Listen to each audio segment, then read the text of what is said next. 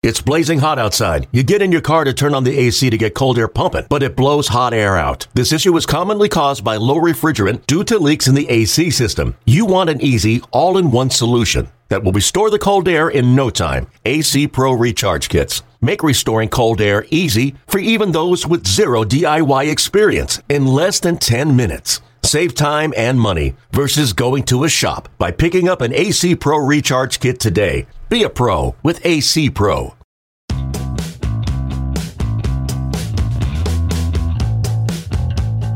I'm Mark Feinsand, executive reporter for MLB.com. Welcome to the Executive Access Podcast. Tom McNamara has been a fixture in scouting sections around baseball for more than 25 years, always on the lookout for talent. He worked with the Brewers as an area scout, where he signed Prince Fielder. He's been a pro scout with both the Padres and Mariners, spending most of his career with Seattle, the same organization that gave him a chance as an undrafted free agent back in 1988. In his 8 seasons as the Mariners amateur scouting director, McNamara oversaw drafts that produced 21 big league players, including Kyle Seager, James Paxton, Chris Taylor, and Edwin Diaz, among others. I had a chance to sit down with McNamara at the Mariners spring facility in Peoria, Arizona, before camps shut down due to the coronavirus pandemic. We discussed the art of scouting, the inexact science of the amateur draft, the chaotic nature of a draft room, and much more. I hope you enjoyed this conversation with Mariners Special Assistant to the GM, Tom McNamara. But first, a word from our presenting sponsor, Roman. This past year has shown us that without your health, you have nothing. If you're not well, you can't work, look after yourself, or take care of your family. You can't enjoy the life you've worked so hard to build. That's why you need to prioritize taking care of your long-term health today, before it goes from good to bad to worse. So invest in your long-term health with Forward. Forward is intelligent medicine with a personal touch. Their doctors are dedicated to catching top killers like cancer and heart disease early before it's too late. And catching them early could save you tens of thousands of dollars in the long run. Everyone's health history is different, which is why Forward doctors personalize a health plan with you, based on your genetics, lifestyle, and biometrics to achieve long-term results and ensure nothing gets missed. It's time to invest in a doctor that's invested in you. Go to GoForward.com today to protect your future health. That's GoForward.com. GoForward.com. Tom, you grew up in Pearl River, New York, about 30 miles from Yankee Stadium and Shea Stadium. Which was your team? Yankees growing up. That was baseball always your first love? No doubt. Since Little League, I was a Bobby Mercer fan. That was my hero growing up. Used to walk around the house with the Yankee uniform, number 1. And I grew up in a house of Met fans. Me and my dad were Yankee fans. Everybody else were Met fans. Come from a family of 8, so a lot of Met fans. I was going to say, you're outnumbered pretty big there. Yeah. Yep. You played baseball at Dominican College, which is just a few miles from your hometown. Yeah. Yep. Set a New York State college record, 71 stolen bases. Pretty impressive, 1988. Did you, as a college player, even at a smaller college, have aspirations of playing professionally? Definitely. I was a mediocre high school player, Albertus Magnus in Rockland County. I graduated in 1983. I went to a junior college for 1 year, Rockland Community, and I think playing there, I played with a lot of good players that were pretty good, pretty high draft picks. And then playing in the summer collegiate leagues, I played with guys like Mo Vaughn and John Valentin. And playing with that type of competition, just you automatically get better. And then I started to believe I had a chance to sign. I could run. Everybody in my family could run, from my dad down. And I got faster as I went to college. So that was my game, getting on base, stealing bases. Not much in the power department, but I knew my strengths and weaknesses, and I was fortunate enough to get a chance to play pro ball with the Mariners. Right, you signed with the Mariners as a non-drafted free agent in '88. Played 50 games with the Bellingham Mariners in the Northwest League. Yeah. What made you decide to stop the playing career? Unfortunately, I didn't make that decision. But a few people do, right? Right, and I got released in '89, the spring, the last 2 days of spring training. Had some shoulder issues and tried to play through it, which was a mistake. If I had to do it again, I would have, looked for help. And Father Time was starting to catch up, and I got back to Pearl River, and it was time to get a real job. And like most guys from Pearl River, I was thinking fireman or New York City cop. My dad was a New York City fireman, and I was fortunate enough to meet the right people to get me into scouting. It was meant to be. You actually started out coaching. Yeah, I right? coached. You coached at Rockland Community College. Not pretty. I coached freshman basketball at the high school I went to. I was a hockey coach at Pearl River High School, and then I coached high school baseball, and then I coached 3 years at junior college, and then I got a grad assistant job at Pace, and then I got offered a full-time job with the Mariners halfway through my year at Pace University. I'm glad I got the job offer. My grades weren't as good as they should have been at the time, but no, I've been fortunate, really fortunate, lucky. It's my 27th year in pro ball, so not bad for a guy that played 1 year and hit 224 in the minor leagues. So that first of those 27 years, we'll go back 1994. You get that job as an area scout, scouting the Northeast for the Mariners. You had played baseball, obviously, but playing baseball and scouting baseball are two completely different things. Did scouting come naturally to you? In the beginning, you thought about yourself a lot as a player. Like, hey, if I only did this, and maybe I should have done that. It drove me crazy for a couple of years. And then really started getting into it. My job was to find big league players or recommend players to the system that were going to become prospects. First player ever signed, 1994, Mount St. Michael High School, James Rousen. He's now the bench coach of Miami Marlins. Yeah, I remember he was in the Yankees organization. Yeah, great kid.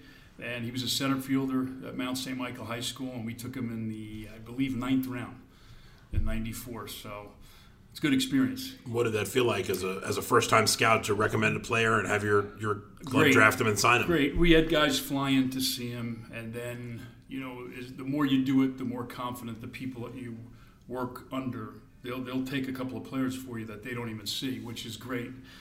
And ended up getting my first big leaguer at a Wilkes University in Pennsylvania, Division III school, Kevin Grabowski. He ended up with the Braves. He was a setup guy for John Smoltz. So the Northeast is a tough place to scout. The kids are tough. The conditions aren't great. It's a sprint. In Florida, Texas, and Arizona, we call it a marathon because they can play all year round. In the Northeast, you got a small window. So you got to make a decision quick on a lot of these kids. You just have to wind up in Millville, New Jersey, and see Mike Trout on the right day, right? Did that. I've been to Millville. That's it's not a glamour destination. Yeah. Speaking, what's funny about Mike Trout? I was telling one of our younger scouts. I'll never forget it. When we met him, he asked us. He said, "Hey, I hope you guys come and see me play." He's a high school kid, telling a scouting director and a couple of his cross-checkers, like, "Hey, I hope you guys come to see me play." I'll never forget that. He had a lot of enthusiasm for the game. He was real confident at a young age. You, when you think about scouting, is there a specific skill set that you think makes for a better scout, or is it something that you can learn if you put in enough time? I've been around all kinds of people in the game. Some really smart guys that pick it up really quick, and it's kind of shocking because you sit there like, hey, I've been doing this for 25 plus years, and this man or woman picks it up pretty quickly. I think the experience of building an encyclopedia of players, like we're in a comparison business, it helps. Hey, we think this kid could be this type of guy. The more players, the better. And being around a lot of people that have been through a lot in the game, just listening in the beginning is a good way to start. Doing a lot of listening, not doing much speaking. You absorb a lot, and I was lucky. I had some people that I broke in with that were really good at what they did. Roger Youngward was the vice president, director of scouting in Seattle. He was an area scout for the Mets. Signed Darryl Strawberry, Lenny Dykstra, Mike Scott, and then he became the scouting director of the Mariners, took Ken Griffey Jr., A-Rod, Tino Martinez, and the list goes on and Decent on. resume. He had a good touch. Yeah, and he was a great guy, and he taught me a lot. What's tougher for an area scout? Evaluating a player's talent and skills on the field, his makeup, his personality? What's the toughest thing to gauge when you're out there watching a kid play? I think the makeup, you really have to do your digging on the player. I always encourage kids in high school to play multi-sports because selfishly we wanted to go see them play another sport besides baseball. Hey, how did they compete in basketball? How did they compete in football, soccer, whatever sport it was? That always helped. Seeing kids fail, how do they handle failure? Big, because it's a game of failure. And just to see how they bounce back the next day. If it was, I worked for a guy that told me once, hey, your top players, see them as much as you can. See them play, see them perform real well, see them struggle, and see them right in the middle. I thought that was good advice. The good ones you should see as much as possible. That leads into my next question. Yeah. The listeners to this podcast know that I am in awe of amateur scouting. I think it's the hardest thing in baseball because you're trying to project 17, 16-year-old kids into what their body's going to grow into, what their talent's going to turn into, how they're going to handle success and failure. But I think a lot of times, and correct me if I'm wrong, you get 2 or 3 days to see a kid and you have to form an opinion. Yep. And if that kid happens to have 2 or 3 bad days, then you may think, oh, that's not a guy. And turns out you just saw 2 or 3 of his bad days. How many games do you need to see an amateur player before you have a real, as concrete of an idea as you can have about what kind of player he is? Sometimes it just takes one game and you just see everything. You're at the right park at the right time, right spot, and the player shows you everything. His tools, performing. And then there's other times where you see a player that your scouts really like and they don't perform for you. My advice to people in the scouting business, listen to your people because they know the player better than you do. And I made that mistake a few times where I went in and I didn't see the player as well as some of our scouts did. And it's a really good direction to head in to listen to your people because they know the players better than you do. You go in, you might have more experience, but they're with them on the ground floor from day one, so they know them. It's important. And it builds continuity. It gives the scouts in the field a lot of confidence that the people they're working for trust their opinion. Speaking of mistakes, I read a story about a guy named Brian Sweeney, who's now the bullpen coach for the Indians, and how you were going to draft him. Can you tell us that story? Brian Sweeney, one of my favorites, he ended up signing for $500. I think he pitched in the big leagues for 7 years, pitched in Japan, and now he's the bullpen coach of the Cleveland Indians. I remember pushing for him in the draft, and we just didn't have enough room. That's what I was told. That happens sometimes, and you're pushing the envelope, and then you have to stop because it's just not the right thing to do. And he had to go to an independent league instead of going out to pro ball, and we ended up signing him out of Lafayette in the Heartland League. I don't think the league's in existence anymore. And I remember going into his apartment in Yonkers, New York, and signing for $500. And he told me, I'm going to make you look good someday. And he did. Is it true that you wanted to draft him and that there was another guy who was drafted? That happens. Kevin Sweeney out of Mercyhurst College. That's right, Mercyhurst College. You know what? I'm glad you reminded me of that. I remember the player, too, because he played in the Cape Cod League. He was a good player. And I remember, because I was back in New York, I wasn't at the draft, and there was some confusion. That wouldn't happen today with all the technology, but that's a true story. And I remember, the shoulders dropping, saying, wow, this is one of my guys. And it ended up, we finally signed him, and he ended up pitching in the big leagues, which was great. And he's going to be successful whatever he does. Has that been an easier thing, like you said, with the technology where... Yeah. I would imagine those mistakes happened a lot back in the day where you're going off of lists that you make up and there may be a guy named the same with the same name and you think he's drafted and he wasn't. That must have been a bit of a confusing... modern technology has really improved the draft. It's a lot easier not to make those kind of mistakes. I've been in plenty of draft rooms where there's been a couple of timeouts called by teams before you picked. And, sometimes the confusion, causes you to call a timeout, which is smart to do if you're not sure. But the technology today, we were used to the magnets and putting them on the board and ranking the players. Now it's a lot different. Some teams use the ticker and the electronic data. So when I start, I tell the young scouts this, and they can't believe it. I remember 1994 doing the Eastern League. I did it in pen. No computer. We had reports where we had 3 carbons where you wrote it. So that's each 30 players on a team in the Eastern League. No cell phone. So when your guys flew in to see your players, you'd have to pull over on a payphone and call Voice Genesis 1-800 number and track your guys and tell them where they got to go. So no phones, no computers for the first 3 or 4 years. We got it done, but it was a lot more stressful. Probably easier now. Yeah, it's a lot easier now, but it made you really, really work back then. And we figured a way to get it done, but today it's a lot with all the information. I mean, we never had this amount of information, the video, and just I don't know how the kids do with the prospects today. They read about how great they are, and that's, and they most of them keep a level head, which not that easy to do at a young age. The draft is an inexact science. We know that just from the fact that, the majority of players drafted never get to the big leagues, and even first rounders, it's probably, about 50%. Right. When you're scouting a player, what's the number one thing that you look for?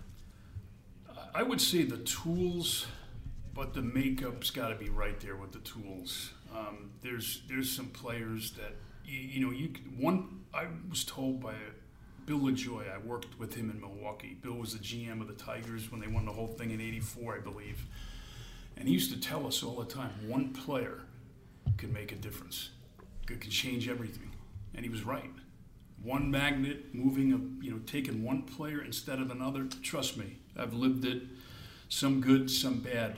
And, sometimes him telling me that, I used to tell our guys, one player can change everything. Look at Trout. I mean, look at Lindor. I mean, they're out there. You know what I mean? They change everything. You scouted and signed one of those types of players during your time with Milwaukee. You were an area scout starting with 2001 with them, and you signed Prince Fielder. Right. I know you have an encyclopedic knowledge of all the guys you've ever scouted and signed, but when you sign a guy like Prince, obviously the bloodlines he had, what's the key to signing someone like him? Prince, we started scouting when he was a sophomore in high school. And Prince, I would say he had a different body. He was unique, and we couldn't get over how good of a hitter he was. It's obvious he had power. Anybody could see that he had big power, but he could really hit. And he loved the game. We got to know him, his makeup. He loved baseball. I remember going into their home when I was an area scout and in Melbourne, and Cecil answered the door, and the kids came out, and we sat and talked for an hour and a half. What we talked about was baseball. Showing me his bats. He's telling me about his at-bats. He's telling me about the counts, why he went the other way. I'm like, wow, this guy's really advanced and a great kid. And, it helped that his dad was a real throwback baseball guy for being a star. And it's unfortunate that Prince isn't still playing. I miss looking at the box scores every morning because he was great since day one, and it rarely happens like that. I remember when we signed him in Milwaukee, we were in Miller Park, and his first minor league game was in the Pioneer League. And we were watching our big league club, and he homered late in the game to win the game, and they put it up on the board at Miller Park, which was brand new, and the crowd went nuts. And we knew we were building something in Milwaukee. Special kid. I've had scouts tell me that when they sign a player, even if they end up getting traded or released and they go to another club, they follow that guy. No doubt about it. They watch him forever. Oh, no doubt about it. Somebody's described it once. It's like they're your children. Is that the case with you? Yeah. You've followed those guys throughout their careers? No doubt. I get texts. I text guys all the time. And through the ups and downs, the toughest part is, staying in touch with the guys that are really struggling, that may not get there. Those are the guys that need to hear from you. But when the guys, whether they're traded or whether they get to the big leagues with us, I keep in touch with pretty much and they're great guys, and hey, once they sign a pro contract, their career is going to go where it goes.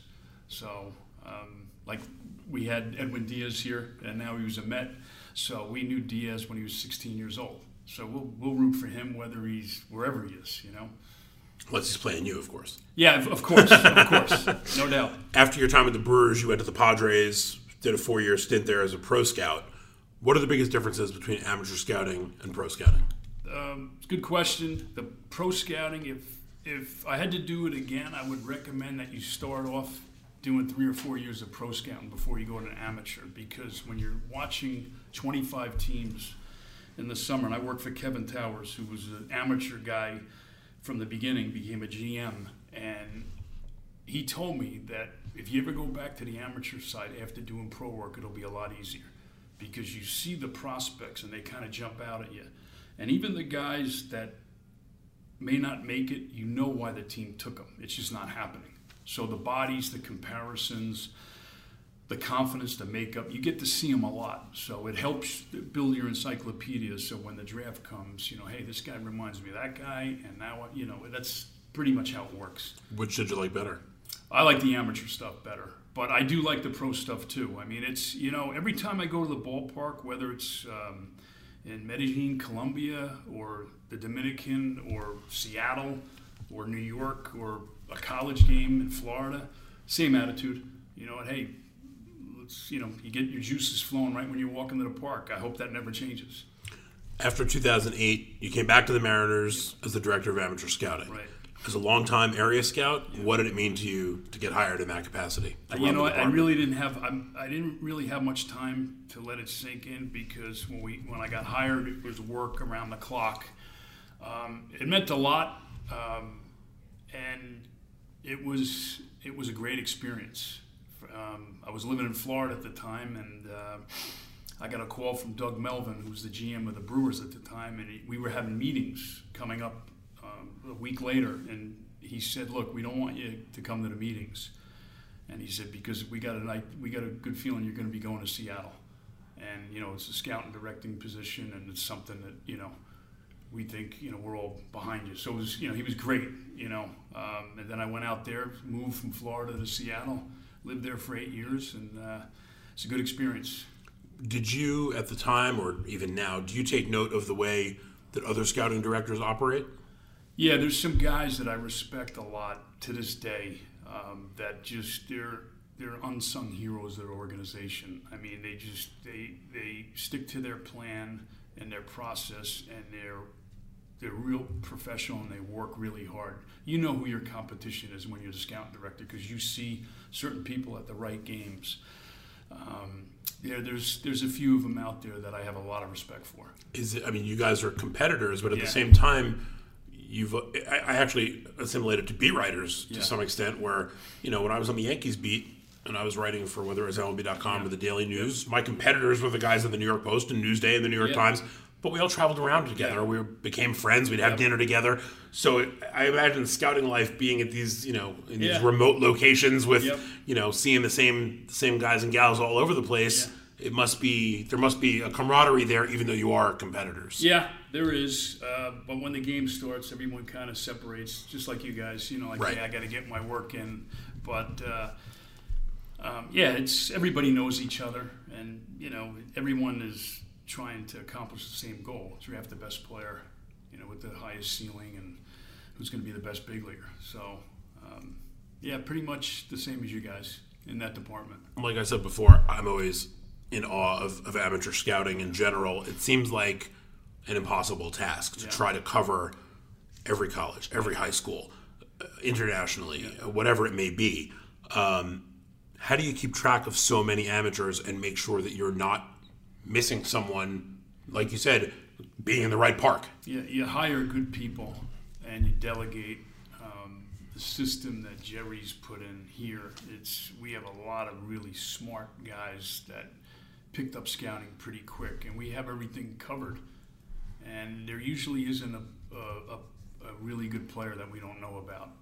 Back in the day, you could hide guys. That was, guys, we call them pop-up guys. So all of a sudden, you hear rumors, because the technology and the information wasn't like it is today.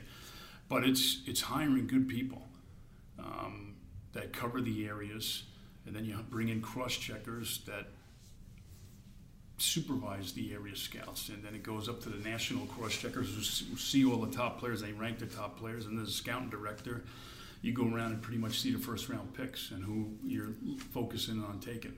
And then you report that information to the GM and the assistant GM and the VP of scouting. So, even being an area scout, if you're in charge of 4 states, there's a lot of high schools in those 4 states, a lot of colleges, a lot of players. Has that become easier with technology, just being able to, reach out to people easier and, not having to get them on the phone necessarily? I think the summer showcases and the fall tournaments really help out because the top players are pretty much identified. So as an area scout, you have to get to know them. You have a job to get to know that player because you're with them. You're in the same area. And then, we compare each player from each area. But it's I wouldn't say it's easier, but it's a lot more organized. And it's rare today that someone goes in the top 5 rounds that you don't know about. Back in the the mid-1995, 94, I remember hearing guys go off the board like I never heard of him, and the guy was in my area. Right. So that doesn't happen too much. Very rarely today. After the 5th round, though, there are still players that get taken. And in the baseball ops department and the people that are in charge of the statistics target certain players. Like, hey, I went to a small school in New York, Dominican College. It was NAI at the time. And if you see a stat line where, like, hey, this guy's got 100 innings pitched and he's got 150 strikeouts, he's walked 5, somebody from our office is going to send our scout in to see that pitcher.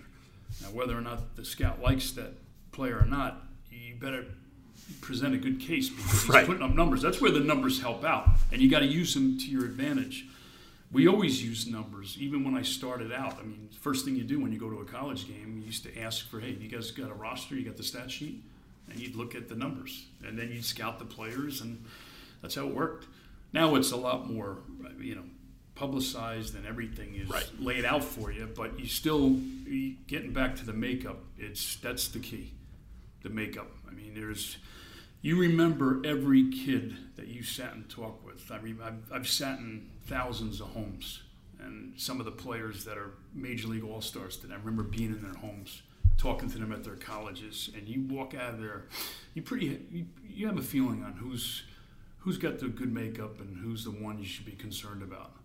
Brian Cashman described when he was trying to recruit CC Sabathia that he went to CC's house to try to close the deal. He said he felt like John Calipari going in to try to close a recruit. Yep.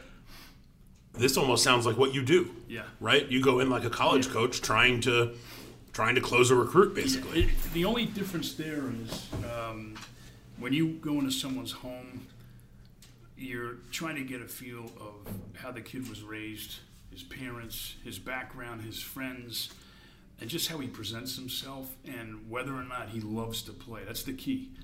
Does the player love the game? Because it's a tough game. It's a tough sport. There's a lot of ups and downs. And that's one of the funnest parts of the jobs, going to a player's home or visiting a player at college. I've thousands of them, and it's one of the best parts of the job.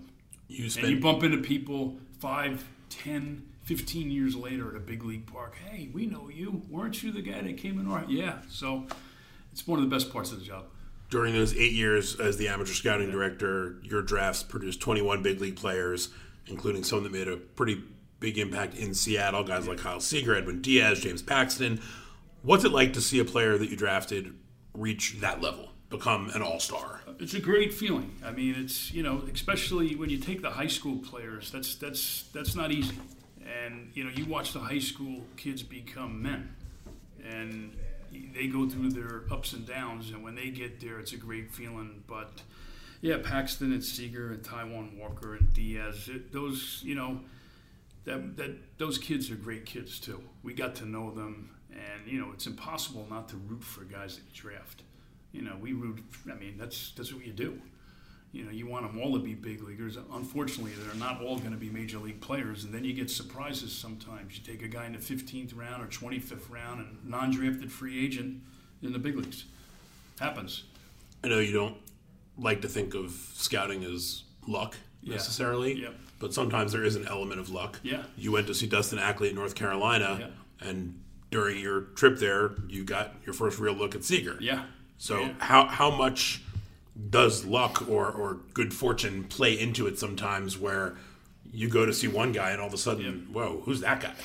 Yeah, I remember, the famous quote from Branch Rickey, luck is the residue of hard work. I've learned that from the people that taught me the game. Every time we went in to see North Carolina, Seager just always got his 2 or 3 hits. And he played good defense. He didn't jump out at you, but he played like a pro. And we didn't look back, we just took him in the 3rd round.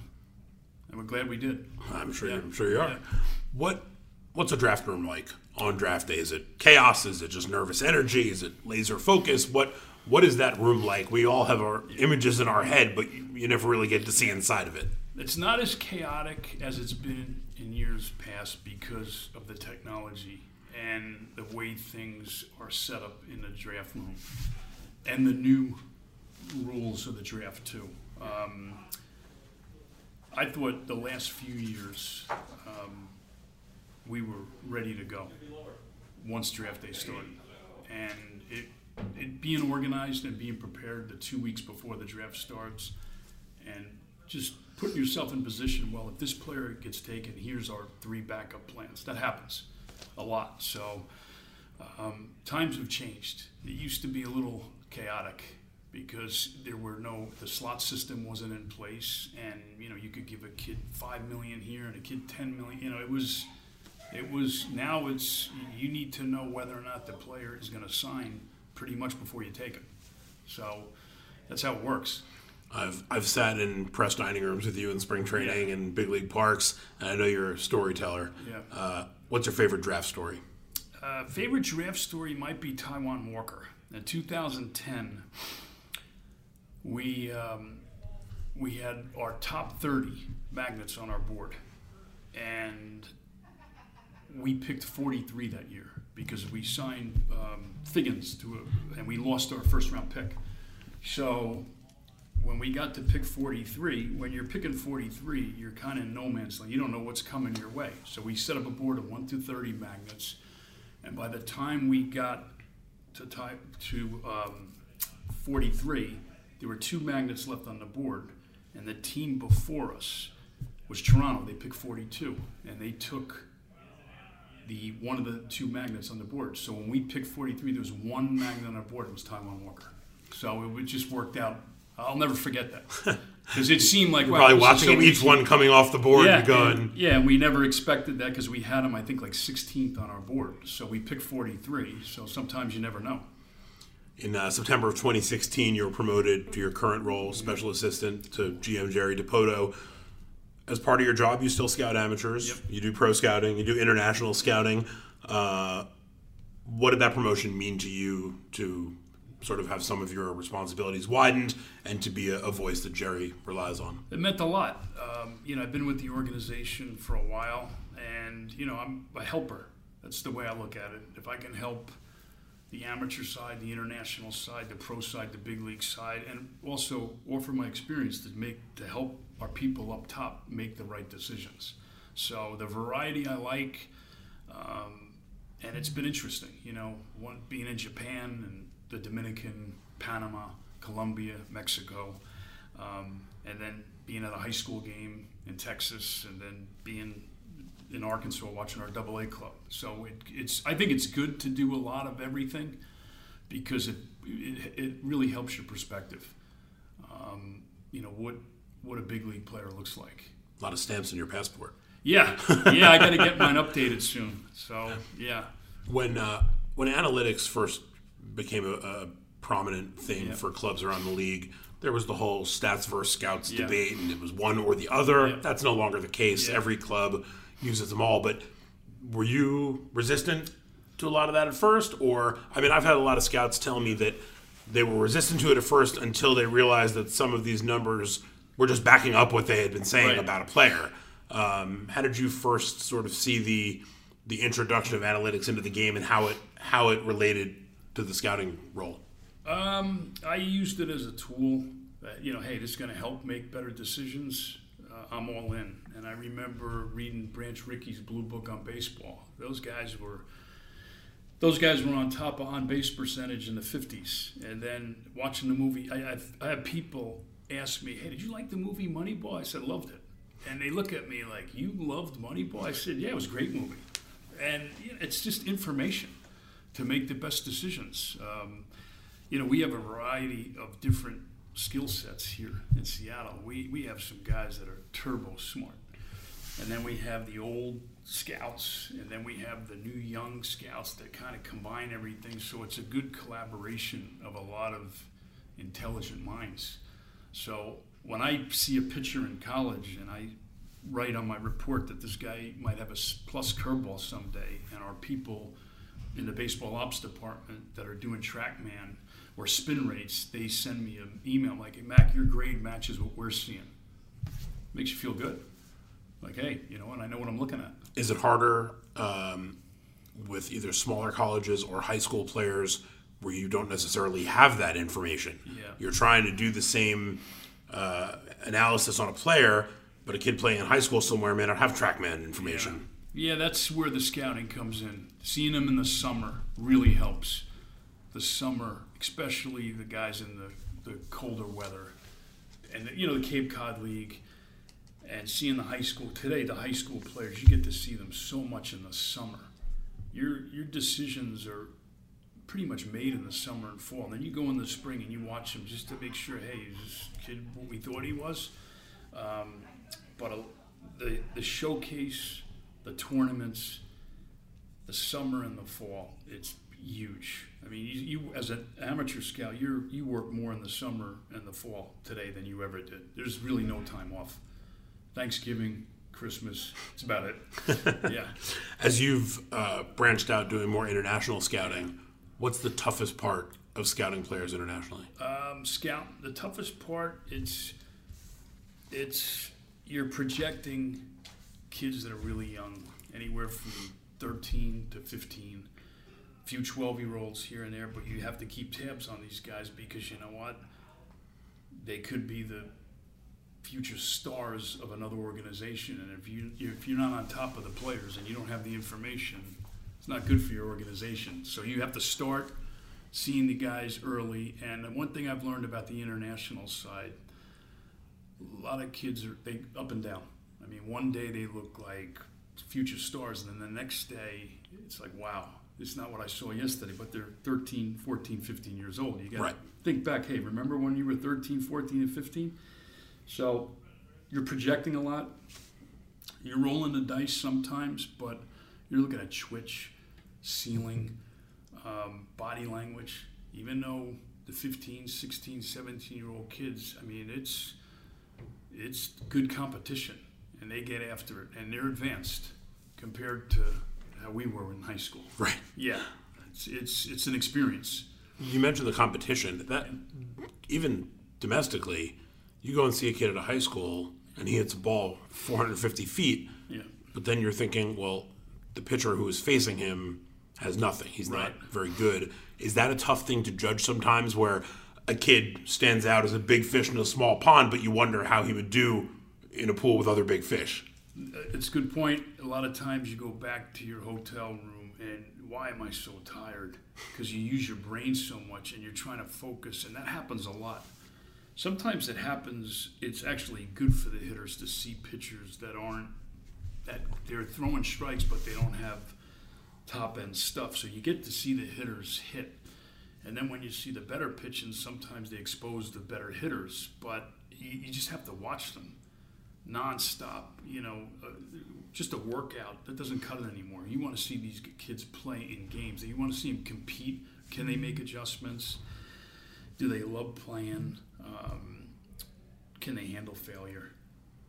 There's a lot that goes into it, but it's projection. And when you hit on a player at that young age, it takes a while before it clicks in, but when it clicks in, you can get a star. I would imagine the players know when there's a big league scout in the stands too. So you're also watching them in a situation where they're trying to perform for you. This is not just them playing in front of their mom and dad and some friends. We were in Colombia a few weeks ago, and there was a showcase for just the Venezuelan players. So every team was there. Every team was 4 or 5 deep in scouts, and these kids they know this is my chance. And you have a workout all day. They go through drills, the 60-yard dash, the 40-yard dash, the BP, the infield, outfield, and then you watch three or 4 days of games.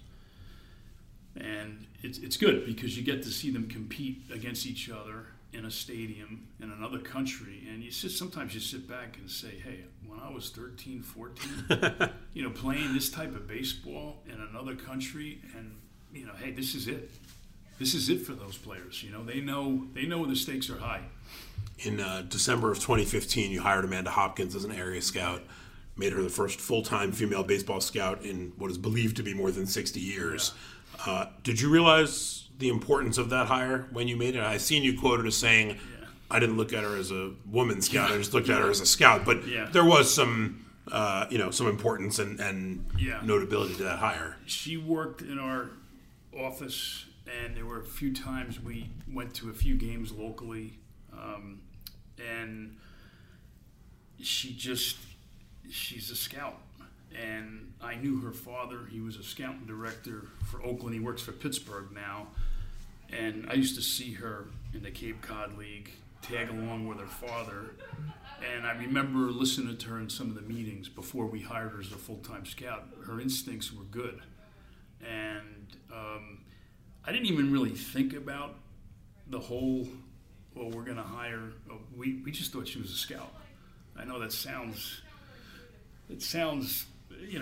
we just looked at her like, hey, she's one of us. So let's give her a territory and let's see what she can do. Do you think that could open the door for other young women to pursue this career? Without question. And, I grew up with a couple of sisters, and they used to come and see me play in high school and college. They had pretty good instincts on who could play and who couldn't, and who could coach and who couldn't. They used to let me know about it.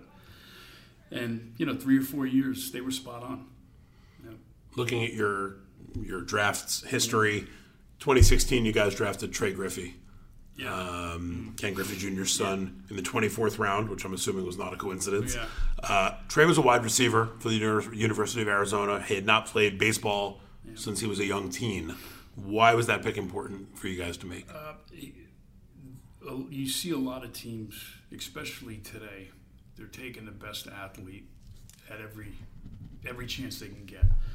And we saw him here and there, bits and pieces, but physically and athletically, we were just like, hey, look, if he ever decides that he wants to play baseball, we have an opportunity waiting for him. That's how we looked at it. And, his father was... Pretty good player for your team. I mean, he's a great player. And, he pursued football, but, we just, hey, he's too good of an athlete to just pass up on. And it happens. Sometimes you take a guy later in the draft and he goes into another sport and he changes his mind and he plays baseball and the rest is history, and vice versa with other sports. Right. Yeah. You've been a scouting lifer. Yeah. Do you have any ultimate aspirations in this game, a GM or anything like that, where you think you're still working towards something, or are you a scout for life? You know what? I get asked that a lot. If somebody wants to offer me a GM position, I'd be all ears. That's all I've done. Everybody out there heard it here. If you want Tom to be your GM, just give him a call. Most people would sidestep that, and that's the ultimate. When I was an area scout, I went to scout school in Florida, and the guy that ran the program was Don Preece, and it was the Major League Scouting Bureau, and he stood up and he said, if there's somebody in this classroom that doesn't have aspirations to be a scouting director, you're in the wrong profession. And my attitude was, I just want to be a good area scout. That was my attitude. And then after 8 to 10 years of doing the job, I was like, I'd like to get to that next level. It's like playing. You want to, you do the best you can at your job, but you always have aspirations to do better. So, Tom, I appreciate your time. Thanks a lot. Mark. Thanks. Appreciate it. You got it. Many thanks to Tom McNamara for taking the time to sit down for this week's episode of Executive Access. In our next episode, I'll be joined by Tigers Vice President of Player Development, Dave Littlefield. We'll discuss his scouting beginnings, his years in Montreal and Miami, his lengthy run as the Pirates general manager, and much more. You can search for Executive Access on Apple Podcasts, Spotify, Google Play, Art19, or anywhere else you listen to podcasts. So be sure to subscribe and enjoy these conversations all season long. If you like what you hear, leave us a review while you're at it. We always appreciate those. And be sure to spread the word and tell all the baseball fans in your life about Executive Access. Until next time, I'm Mark Feinstein. Stay safe, everybody.